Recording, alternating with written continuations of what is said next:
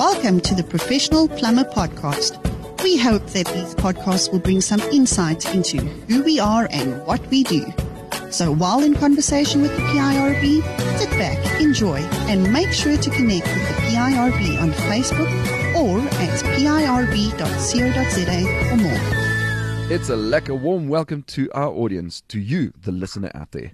This is another technical conversation in which we are going to discuss the importance of using a solar tank and the SANS 1307 standard. Now, with me, as usual, for these technical conversations, I have Mr. Richard Bailey. Richard, a warm welcome to you as well, and thanks a stack for joining me again. Yeah, Willem, as usual, thanks very much for having me. It's always a pleasure being here, and as you know, these technical podcasts are one of my favorite things to do, and I really do enjoy them because it's a nice, short, concise way of giving valuable information. Absolutely. Richard, when I introduced the topic of the day and what we're going to discuss today, I said that, I called it the importance of using a solar tank and SANS 1307. So when it comes to solar installations, the title in itself suggests that there's a specific type of tank that you should use when you're installing a solar system. Is that correct? This is why I included in the title of this podcast and I wanted to introduce the notion of SANS 1307, because when you are installing a solar system, it needs to comply to certain things, and we'll touch on 1307 just now. But conventional tanks are used in solar systems, but it's not correct. That does not constitute a solar system, and we'll touch on it in a little bit later. So essentially, it is not a compliant solar system when a conventional tank is used. There's a number of key design differences between solar tanks and conventional hot water cylinders. And these are the key differences that actually allow for the system as a whole to perform to its required standard or its required level. So talking about the standard, what does the SANS 1307 standard actually entail? It's one of those standards that we call a product standard. So you'll have, for plumbers and installers, we have a whole range of installation standards, those which tell us how to install water systems, how to install a geyser, etc. So those are installation standards telling the installers how to go about designing and installing these things. SANS 1307 is a product standard, and it dictates how a solar system should be designed, how it should be tested, and what performance levels it should be able to achieve when once it's tested in a certain manner. So 1307 takes any solar system and it caters for all domestic solar systems. And it says, okay, you want to introduce, let's call it a 150-liter direct thermosiphon system. Fine. These are the tests you need to do, and this is the results it needs to achieve. And so it tells designers and manufacturers how to go about designing these things. There are specific requirements in terms of specification of the tanks and collectors, etc. I'm not going to go into millimeters and degrees Celsius. I'm not going to do that, but there are specific requirements when it comes to the design. And one must understand that when you talk about a solar system, the very name suggests, and this is something we all forget, the very name suggests that it is a system. It consists of multiple components, including a storage tank, a collector, your valves, the cradle in which it sits or the frame on which it sits, the hardware, and all these things, all the peripheral stuff that go with creating and enabling this thing to work as intended. It is a system. So when once 1307 talks about a solar system, you can't say, oh, well, this tank, this collector is 1307. It's not a collector. It's about a system. It's a system as a whole. So it's tank, collector, valves, peripherals, everything. That is a tested unit, and it will perform to a particular level. And if you deviate from that, in other words, if you take that tank out and put a conventional conventional geyser in there, you've now changed a key component in that system, and it's not going to be 1307 compliant anymore.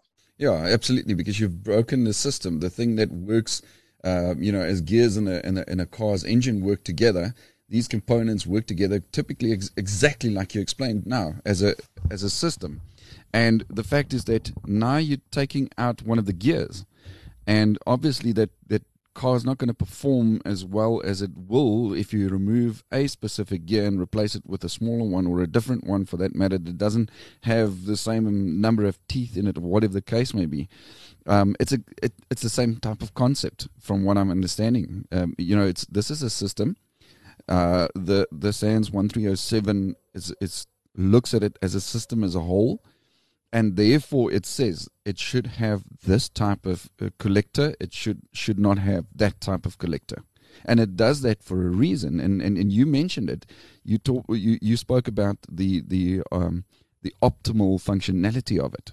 Yeah, and given the fact that a solar system must perform in a very specific range, and I'll give you an example, Willem.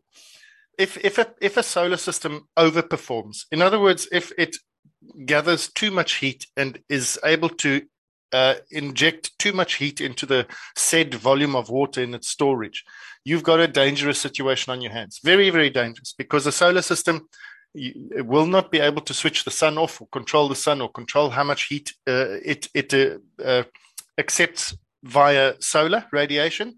So you cannot over-design it, and you cannot under-design it, because under-designing it would mean that it's effectively useless, and the consumer will have spent money on something that is not achieving even half of what his expectations are. So it has to fall within a very, very specific range, and that range, we call it a range. It's not a range, but you can think of it as a very carefully considered performance package that it needs to comply with. It must be able to heat water at a certain rate, but no faster. So there's a window within which it must fall. And this is a theme unless you read through 1307, you won't know, but it's a theme that reoccurs in 1307. It has to fall between or within a certain window of performance. So you cannot just have at it as a designer and say, oh, well, I'm going to make the best solar system in the world, and I'm going to take tank from this guy and a collector from there. I'm going to somehow add another collector and some extra power. You can't do that, because a solar system is inherently dangerous, and on one side, and the fact that it's a pressurized system already makes it dangerous. The fact that you're exposing it to uncontrollable heat source is doubly dangerous. So once you start to deviate from what the system is, then you are on thin ice. Richard, just before we get into a little bit more details of this topic and of the subject that we're talking about, let's hop into an ad break quickly. Are you a tradesperson or a trading company that is looking for a platform to market your services? Let Articulated speed up the process for you. You can use our podcast to sell your services. Email us for a quote at organizer@articulated.co.za. You can also visit our website at www.articulated.co.za.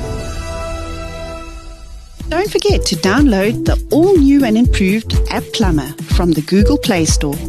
All your plumbing solutions are just a click away, exclusively for Android users. Welcome back to our listeners, and this is yet another technical conversation in which we are discussing the importance of using a solar tank and SANS 1307 standard. And I have with me our regular guest for these technical conversations, Mr. Richard Bailey. And just before we went into our ad break, we were discussing the fact that there are certain risks involved in using a non-compliant. If you don't comply with the SANS standards and the requirements specifically of SANS 1307, which describes the requirements for a solar system as a unit, a system, then it won't just not optimally function, but also that there are other risks associated to it, like, the uncontrollable heat from the sun and those kind of things. Richard, could you name a couple of key differences between the design of the two types of tanks? Yeah, absolutely, Willem. This is something that a lot of people don't quite recognize. So there are a number of differences between the design of a solar collector, or at least a solar storage tank, and a conventional storage tank, remembering that this is supposed to be hooked up to a collector. So obviously there are going to be some differences. But one of the biggest ones, and one of those that a lot of people don't recognize, is the position of the element within the storage tank. The element being the electrical backup element. In other words, the heating element which heats the water in the tank when there isn't enough solar input. Now, the position of this conventionally would be right at the bottom or as low as possible in a body of water. If you want to heat up a body of water and you want to heat it from a particular source, that source must be at the lowest possible point. Why? Because as water heats, it excites and it expands. The volume of the water increases, and therefore it becomes less dense. And in layperson's terms, it's lighter than the cooler water, and so it will rise to the top of whichever container it's contained in. So in heating from the bottom, you're going to ensure that you heat all of the water in that tank, or most of the water in that tank, because you're going to heat it from the coldest part of the tank. All the cold water is concentrated at the bottom of the tank. You shove your element at the bottom of the tank. You heat all that cold water. As it heats up, it migrates to the top. It displaces the cooler water, which in turn is heated again. And so you get this condition in the tank, which we call stratification layers, but essentially all the hot water is on top, and you are heating the coolest part of the tank. So that is a conventional design and position, and makes sense why it would be there. But in a solar system, in a solar tank, it's different. In a solar tank, and there is another podcast out there, Willem, that talks about the controlling of a solar system, and it ties in with that. So in a solar system, what happens is when a solar system is unable to gather sufficient heat from the solar radiation, something has to happen. Something else has to step in, because Mr. and Mrs. Jones is not going to be satisfied having just spent 50K on a system and they haven't got any hot water. So you have to heat that water by another means, and usually it's an electrical means. So you'll have a controller stepping in and saying, okay, there's not enough heat. I've reached a specific time, and I'm switching this element on. Now the element heats it, and everybody's happy and hunky-dory. However, sometimes the controller settings are mixed up or not attended to, or you have power. Goodness me, we live in a country where power outages are, so load shedding. You lose the settings and the timer. Sometimes the memory goes, and everything reverts to normal. And sometimes what happens, Willem, is that the electrical heating input comes on when it should not come on. In other words, during the time when it is supposed to be gathering solar heat, you are now inputting electrical heat at the same time, which is a problem. Because if for example, paint a quick scenario, I know we're pressed for time. If the electrical heating timer is switched on, and at 10 o'clock in the morning, when your solar input is supposed to start for this system, and it's a beautiful hot summer's day, but the timer has switched the electrical heater on, so that at 10 a.m. in the morning, you already have a full hot tank of water because it's been heated by the electrics. Now you've got a problem, because you only at the beginning of the solar cycle, everybody's left for work, and now this poor system sits there and boils in the sun, because there is no space left in the storage tank for any of the solar heat to go to. I call it space. It's not space. It is, but I just call it space. You know what I mean? So we were talking about the position of the element, and in a solar system, the element is positioned much higher in the tank, close to halfway up the tank. And so when it switches on and does its heating cycle, even when it reaches temperature, it has only reached temperature with the top half, or just more than half, of the volume of the water stored in that tank.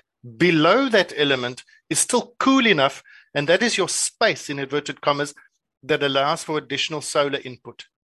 So it's such a small little detail in a design between a conventional and a solar tank, but it makes such a massive difference in the performance of the thing and the longevity of the thing.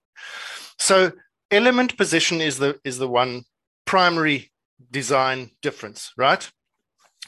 Then the position of the feet, because often solar systems are installed on flat roofs. You have to have a cradle or a frame that lifts it up to about a 45-degree angle. And if it's installed on a conventional sloped roof, you usually forego that frame and just put it to the slope of the roof. In both of those instances, you are rotating the tank to an unnatural angle, because a conventional tank will either be, it will be designed to be mounted either on a flat floor or on a vertical wall. So its two possible feet position is either flat or at a 90-degree angle against a wall. There is no... It's either horizontal or vertical. That's right. It's either one of those two positions, finish and clock. Nothing in between. So when you're tilting a tank at 45 degrees or a system at 45 degrees to catch the rays of the sun, now either way, wherever you put those feet, it's not going to work, because the thing's going to be rotated and your ports are going to be rotated and the element's going to be rotated, and it just doesn't work. So the feet position in solar tanks are different in that you are able to accommodate that 45-degree angle and position the tank at the correct orientation. So that's another difference. Then insulation, and we call it insulation, protection of heat loss, I suppose you could call it, because solar systems are mostly installed outside. It's a known thing that the solar system will be installed outside. A lot of tanks are in the roof. That's fine, okay, but a lot of them are not. And because of that, because of the fact that you've got to comply with and meet the requirements within SANS 1307, the performance requirements, one of those requirements is standing heat loss. There is a time frame. They set it up as per manufacturer's installation instructions. They insulate it according to manufacturer's requirements, and they set it up, bring it to a particular temperature, and then monitor that temperature over a particular time frame. And it may not lose more than X heat, okay, X amount of heat energy. And so they call it standing heat loss, and it needs to comply with that. Now, if you've got a tank that is not well insulated, it's going to lose the heat. It's not going to comply. So for that reason, these things are well insulated inherently. And so there is a difference between the insulation properties of a solar tank and a normal conventional tank. That is less so now in the last year or two, because of the fact that conventional tanks have the requirement for conventional tanks has shifted from a lesser insulation requirement to quite a vigorous one. Currently, Class B, we call it, or B rated. So even conventional tanks these days are actually rated quite closely to what we used to call a solar tank or rating in the old days a couple of years ago. So now they're a lot similar, but still, you will find here and there you will find differences. So that is a third key difference. Richard, just before we continue with our conversation and looking at a few or a couple of more key differences between the two types of tanks, let's just hop straight into an ad break and give our audience the opportunity to come back to listen to the remainder of our conversation. We'll chat to you again just now. Introducing the Plumbing Industry Registration Board Company Registration Portal. Now you can register your company to have access to more benefits, including purchasing and allocating certificates of compliance to your PRB registered employees. Visit www.pirb.co.za to find out more information. Welcome back. You're still tuned in to another technical conversation of the Professional Plumber Podcast. With me is our guest, Richard Bailey. We are discussing the importance of using a solar tank for solar systems and the SANS 1307 standard. And just before we went into our break, we discussed a couple of key differences between the two types of tanks, using a solar tank and a conventional tank. And we discussed, Richard, we looked at, the positioning of the element. We discussed the frame and the feet positioning of a solar tank, and the fact that its feet is sort of adapted to accommodate the 45-degree angle.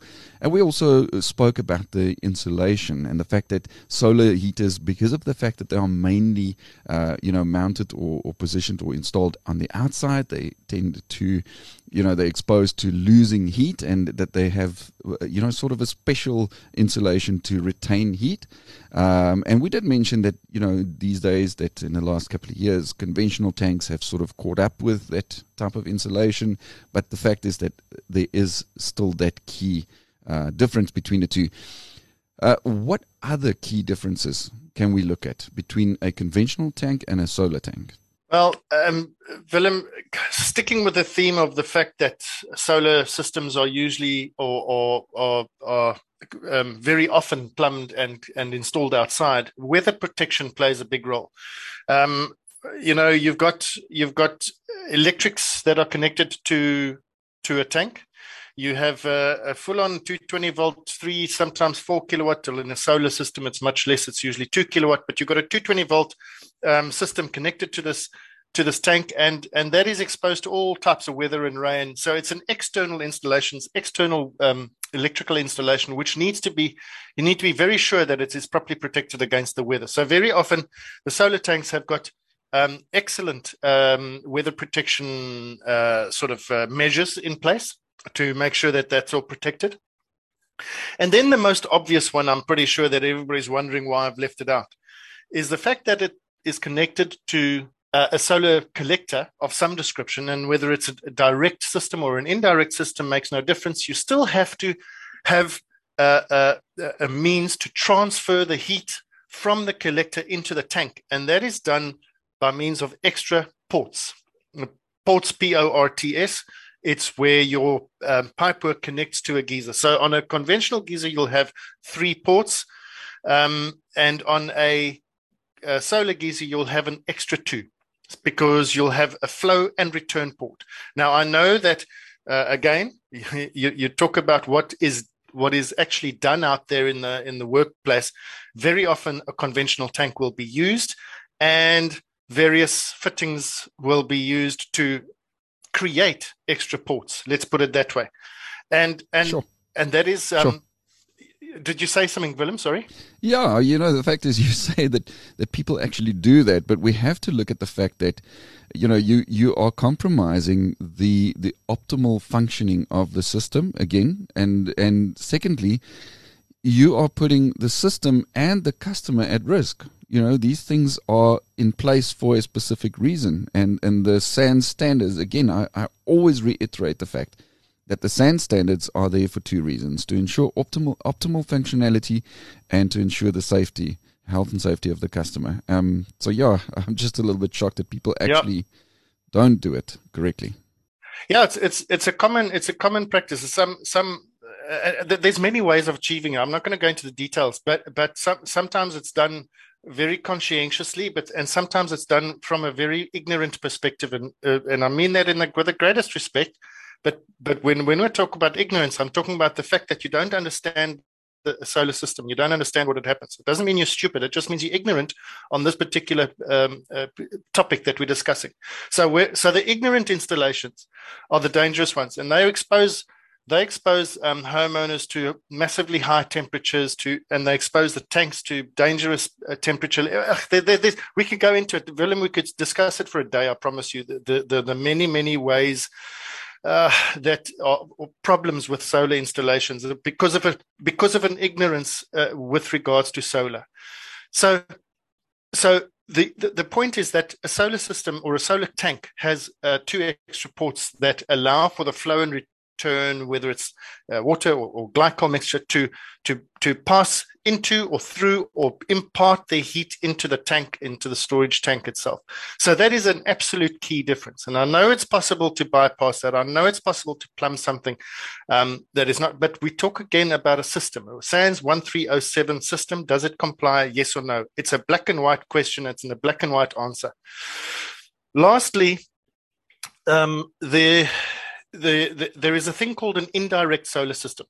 I'm not going to go into the details, but essentially it keeps the heating medium, the medium that is within the collector, the solar collector, separate from the potable water within the storage tank. So there is a clean disconnect between the heating medium, which is usually a mixture of glycol and water.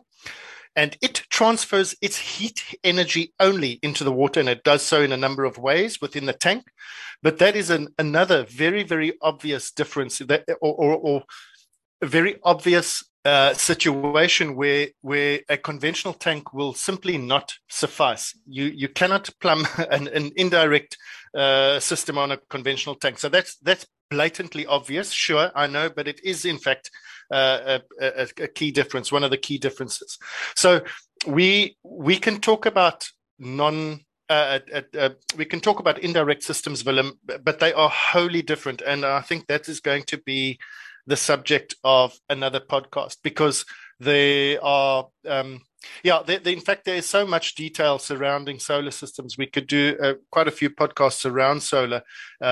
Indirect systems have particular requirements, and one would choose them for particular reasons, and we could get into that. But I think for now, those 6 that I've mentioned are pretty much the key differences between, and you can't work around it. 1 or 2, you can think you can work around it, but you're not achieving the same thing. You think you're achieving it, but you're actually not. And so there you have it. Yeah. Richard, so we're talking about the fact that there are other podcasts and other episodes that the audience can listen to. So I want to urge our listeners out there. We said earlier, and we mentioned earlier in this specific episode, that there is another episode that they can listen to where we speak of the controlling and the importance of the controlling of solar systems and solar temperatures and those kind of things. Yeah, that is a key. I mean, I'm pretty fanatical about solar and heat pumps, as many of you might or might not know. So for me, it's a very exciting thing. And so for me, everything is important. All of the details, all of the subjects, and all of the topics that we talk about, a solar system or a heat pump system, is vital to me, because there are key concepts that you need to take on board if you really want to understand these things. There are key concepts that you need to take on board, and controlling is most certainly one of them. People think, I'll just switch the element on when I want to. I'll just switch it on now. And no, it's not about that. It's a fascinating thing. As you start to uncover all the little bits and pieces, and you start to dig deeper, it becomes quite fascinating. So yeah, it is a nice podcast to listen to. Richard, thanks a stack for having shared the information on this specific topic, using and the importance of using specifically the solar tank for solar systems, and also the requirements of the SANS standard, the 1307 standard. I do believe that it carries the same value to our audience, our listeners out there, as it does to me. Pleasure, Willem. Always a pleasure. And then lastly, thanks a stack to you, the listener out there. We will definitely chat to you again very soon. Thanks for having tuned in. Make sure to read more about the PIRB on our website at pirb.co.za and on our social media channels like Facebook, Twitter, and Instagram.